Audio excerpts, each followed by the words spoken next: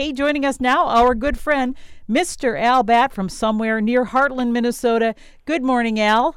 Hey, good morning. Good morning, everyone. I'm pouring through scholarship applications. I have 15 to go here. What? Tell me about what type of scholarships for what?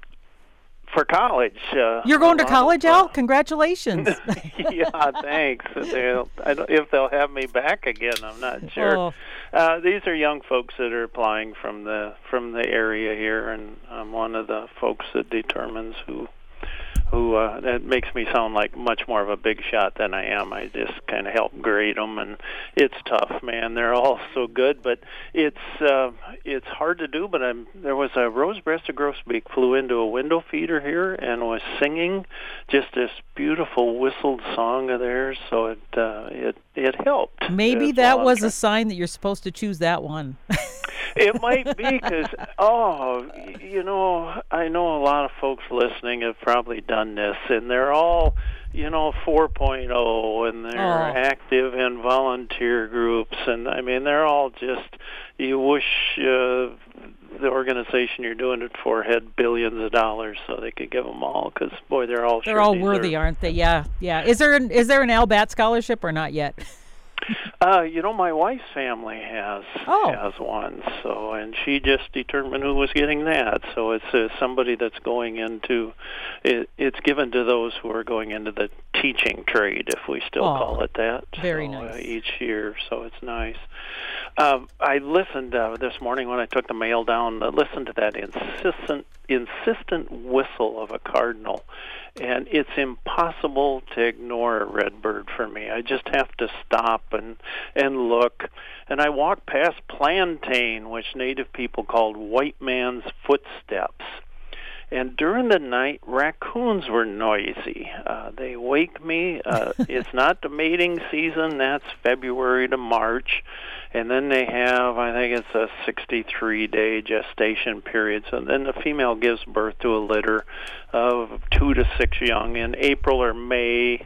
In this case, it's in a hollow tree, but they use woodchuck burrows, culverts under buildings. So it's something to do with the babies there and fussing around with maybe another adult raccoon or something. But, they're just, I don't speak raccoon, but it was not...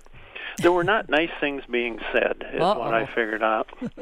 And the cool winter, Lou Jean Ingham, a friend of ours from Hayward, sent my wife a photo of her bird bath.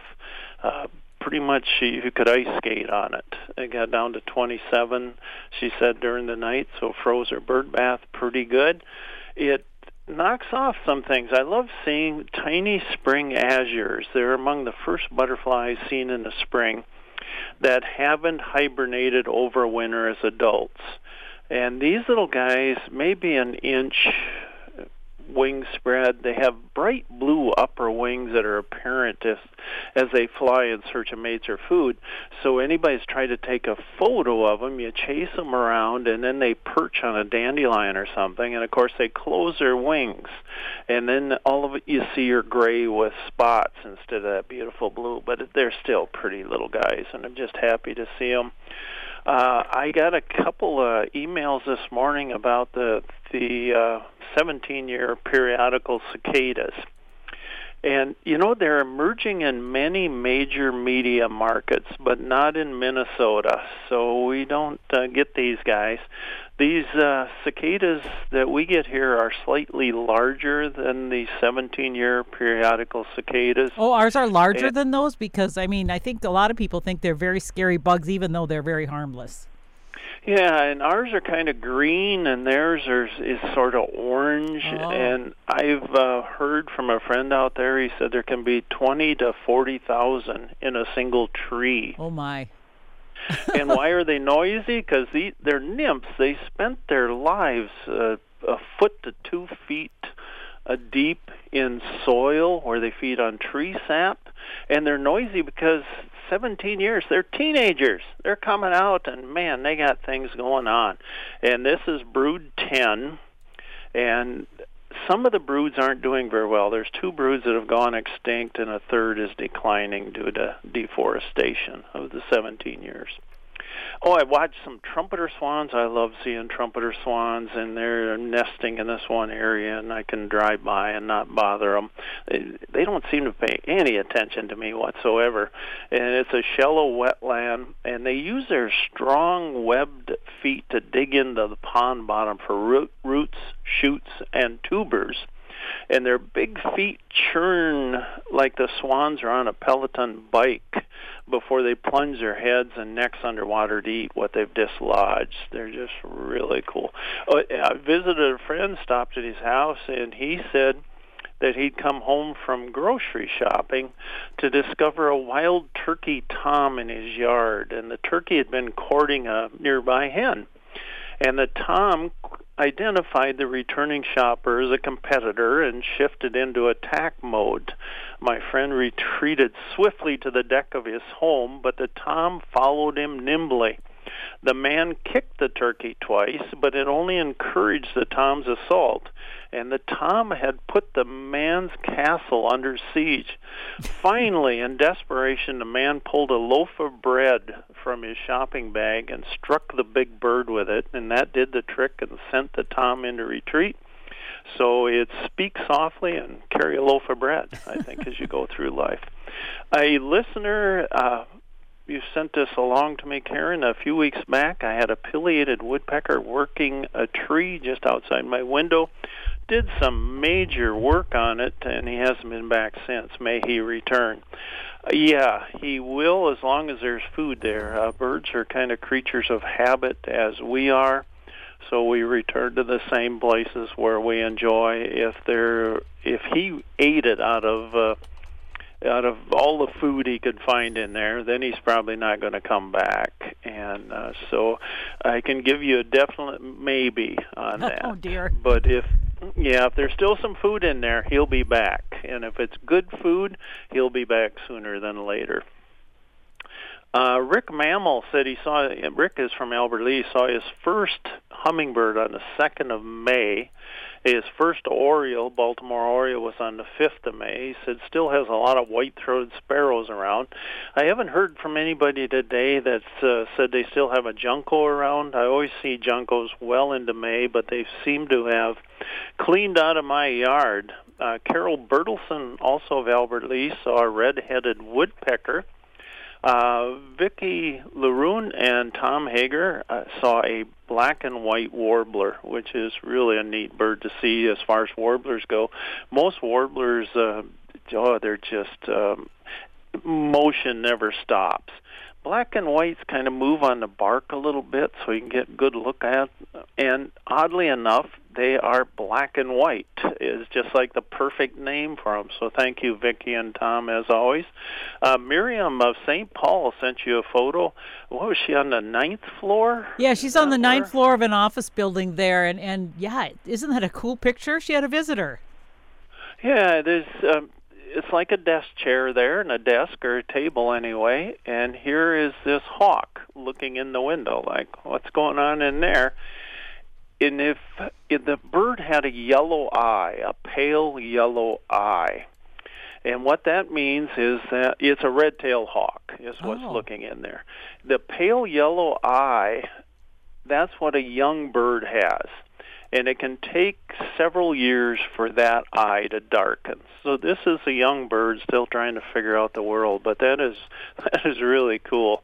And the bird is just looking in there like it's late for a meeting, and can somebody open the window and come in? Because if I come in through the door, the boss will see me and I'll be late. Not that anybody listening has ever tried anything like that, but this hawk appears to be doing that. I sent her a note and said, you should put one of those suction cup feeders out there, and you'd probably have a lot more visitors. And she said, well, it's the 9th floor, so they don't allow you to open windows, so they're don't, because in case you jump out or something.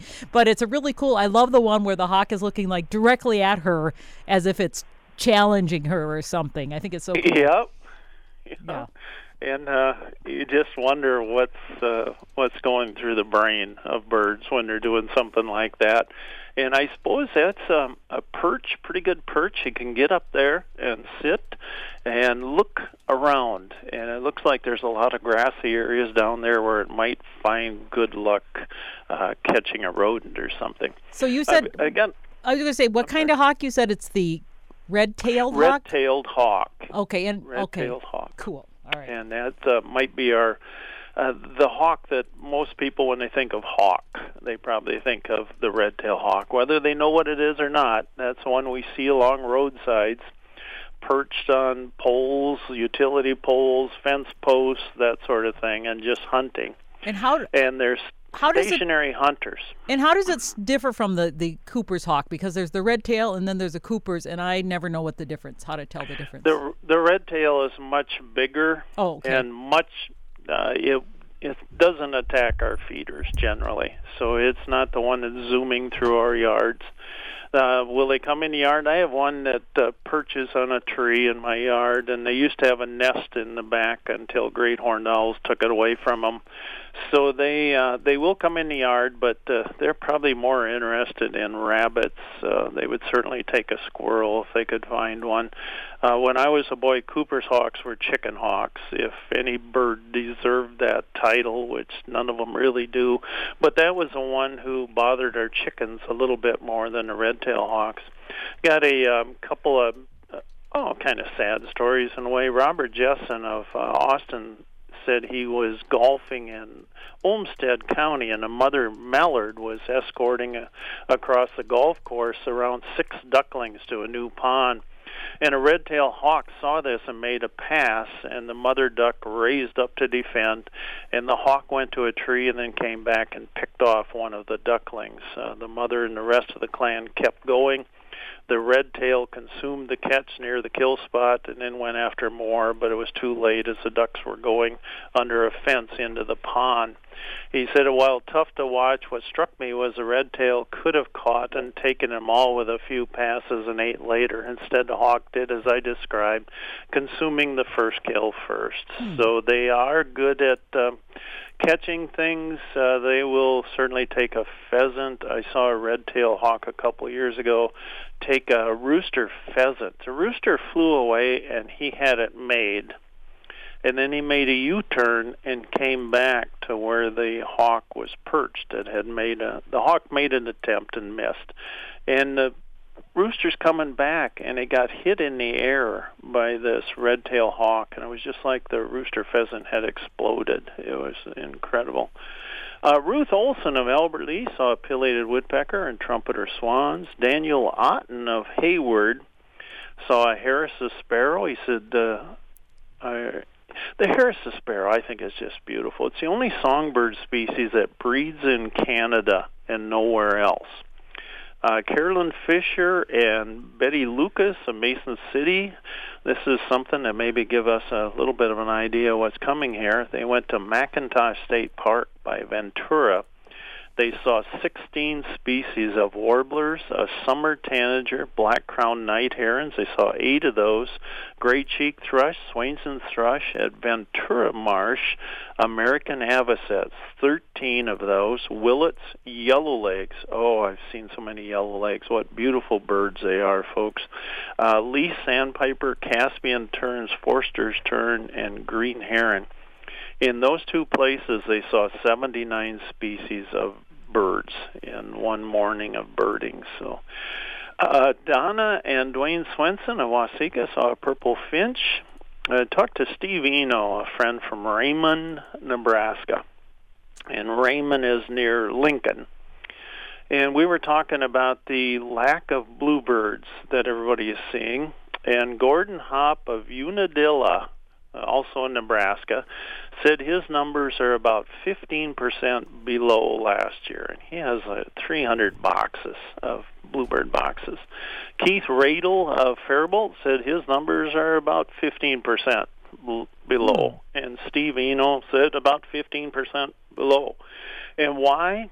Those winter storms in the south with that cold and ice, it had a catastrophic effect on any migratory songbird in that area.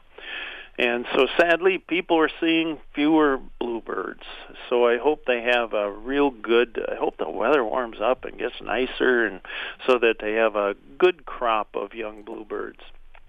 Gunnar Berg of Albert Lee sent me some beautiful photos of prothonotary warbler, yellow warbler, and an indigo bunting. Prothonotary warbler, the Alger hiss case. Alger hiss was just, he told everyone that he'd seen a prothonotary warbler, and it's a long story, that case, but it got him in a lot of trouble. Tom Bover saw a white-faced ibis in Rice County. Dave Bartkey saw a black-necked stilt in Steele County, and I looked for that bird, Dave, and darn it, it must have seen me coming. I couldn't see it. I love seeing black-necked stilts. Sharon Holzer in Whatwin County had a mute swan, and I never know how to pronounce this, Fedje Lake, Fedje Lake. I've been there, and I still don't know how to pronounce it. And a sanderling south of Madelia. Michael Etkin saw a Philadelphia vireo in Blue Earth County. Bob Williams had a redneck phalarope in Sibley County. Wayne Feder had a snowy egret in Faribault County.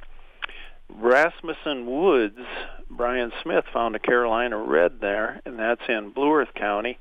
And Robert Watson had an orchard oriole in Mower County. So a lot of great birds going through.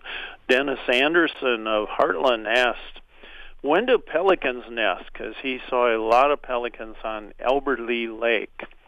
Minnesota has 10 lakes, a city, Pelican Rapids, and a river that include pelican as part of their names. And in April and May, they begin nesting in these large, dense groups. Pelicans nest on the ground, mainly on isolated islands. American white pelicans reach sexual maturity around 3 years of age, and they average 2 eggs in a nest. Minnesota has 15 known nesting colonies, but the number and the locations can vary. So the ones that Denny is seeing around Albert Lee Lake are those that are probably immatures yet, or they're failed breeders for one reason or other, just haven't met that special someone yet. Yesterday I was out at the Lake Washington and saw a number of pelicans, so I was wondering if they're just on their way through. There's like a little sandbar across the lake from us, and they were all just kind of sitting in the sandbar, all the little white, dots that were filling the whole place. So are they on their way somewhere, or do they nest around there ever? Most of them would be either on their way or they're just birds that fish there. Oh, so okay. A lot of them will stay here. And if you will look at pelicans, both the male and females, if they're of breeding age, they will have a nuptial tubercle on the top of their top bill. There'll be a big bump that looks just like the bill, the same color and everything, only it's a big bump up there. Is it like a Roman nose kind of, except on a pelican? Yeah, and it means they're of the age and they're mature enough that they could have a lasting relationship. Oh. And if they don't have that, then they're just a young bird and they have no obligations. They can fish in one lake for a while. They can fish at Lake Washington for a while. Then they can fly over to Faribault to Shields Lake or somewhere and fish there for a while, wherever the fishing is good, because they have they don't have to be anywhere. They don't have a job. They don't have the responsibility of family. So it's just a time for these guys till they're about 3 years old to kind of figure out what they want to do in their life. Grant Garriott, he's from McGregor, Minnesota, and he wrote and he said, we bought a fake owl one summer to discourage woodpeckers from attacking our home cedar siding. The only thing it accomplished was luring screaming crows to the house. The woodpeckers ignored it and continued their drilling operations. Oh, yeah, dear. They don't work, and I know folks put them out and the woodpeckers leave, but I think it's for another reason that the woodpeckers leave. They just they've finished their work there. Here's a listener who said, I watched a crow dip bread in a bird bath. What was it doing?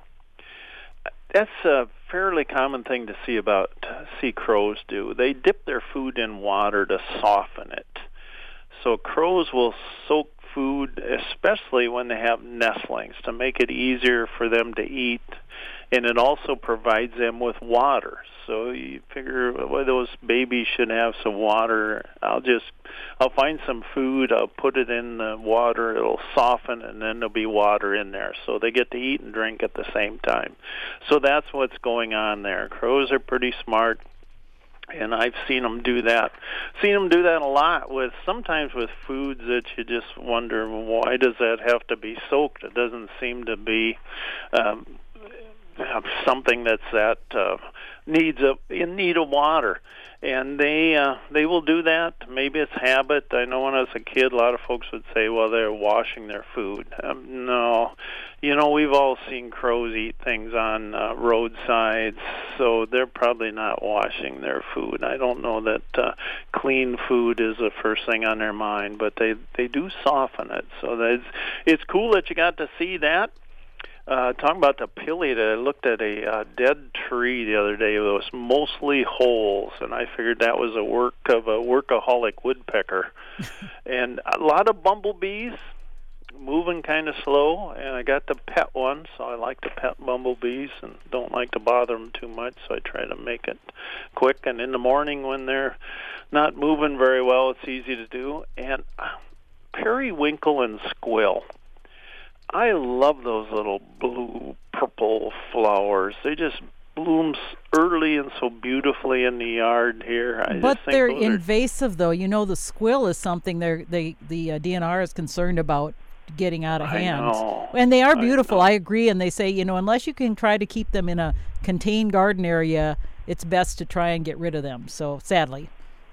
I've talked to them. And I said, we'll be watching your behavior, and they promised to shape up and just kind of stick together. And I think we're all going to get along. But it's just so neat to see them after winter. This was a nice winter, but still, it's just those flowers come out, and you just think, boy, there's hope for all the world when we see a flower coming up. This is from a grade school class. They do birds other than owls produce pellets, and I bet they were carving up some pellets in school or something. Owls are the only ones that produce owl pellets. I can say that definitely. Owl pellets provide windows into an owl's diet, and I bet a lot of listeners have done that. You can see what they've been eating.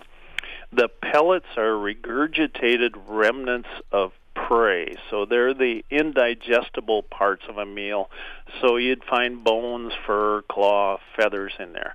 But owls are not the only birds that regurgitate pellets. Hawks, eagles, grebes, herons, cormorants, gulls, terns, kingfishers, crows, jays, flycatchers, shrikes. Those are just some of the other birds that do. So a lot of birds will eat things. If you think like a flycatcher, he's catching these insects and he's eating them. Well, there's pieces of that insect that they don't digest very well. You think of, if you eat a beetle, it's got that hard shell on it that's almost like a bone. That just probably doesn't do very well. So after a while, you just go somewhere and hack it up, like a cat does with a hairball. Things just, they got to cough them up. So it's that same kind of thing. Things that they cannot digest, they'll hack up. So that's a great question. What else other than orioles eat grape jelly from feeders?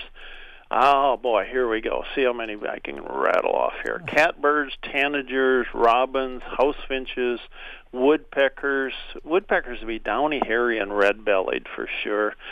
Brown thrashers, rose-breasted grosbeaks, cardinals, starlings, Cape May warblers, yellow rump warblers, orange crown warblers, chipmunks, squirrels. I think that might, I'm sure I'm missing some in there, but in other words, quite a number of them do. Speaking of Orioles, before you go on, I want to let you know that I got a note from Rich here. Rich says he heard a Baltimore Oriole return on Mother's Day. He hasn't seen it yet, but he says he hears it every day. He says they're like ventriloquists. They are, and they have that beautiful whistle, and sometimes I'll whistle at them and they'll whistle back, and I think, well, he's returning my whistle, but he's probably not paying any attention to my whistle at all. He's just whistling off he has his own things to whistle about in life, but it gives me a chuckle just to think I'm actually talking to an Oriole, which I'm not. But that's great, Rich. I love them, and I'm glad it returned on Mother's Day. That's really a neat thing. And I got a strange picture of a bird from Al. It looks rather like a Beanie Baby parrot.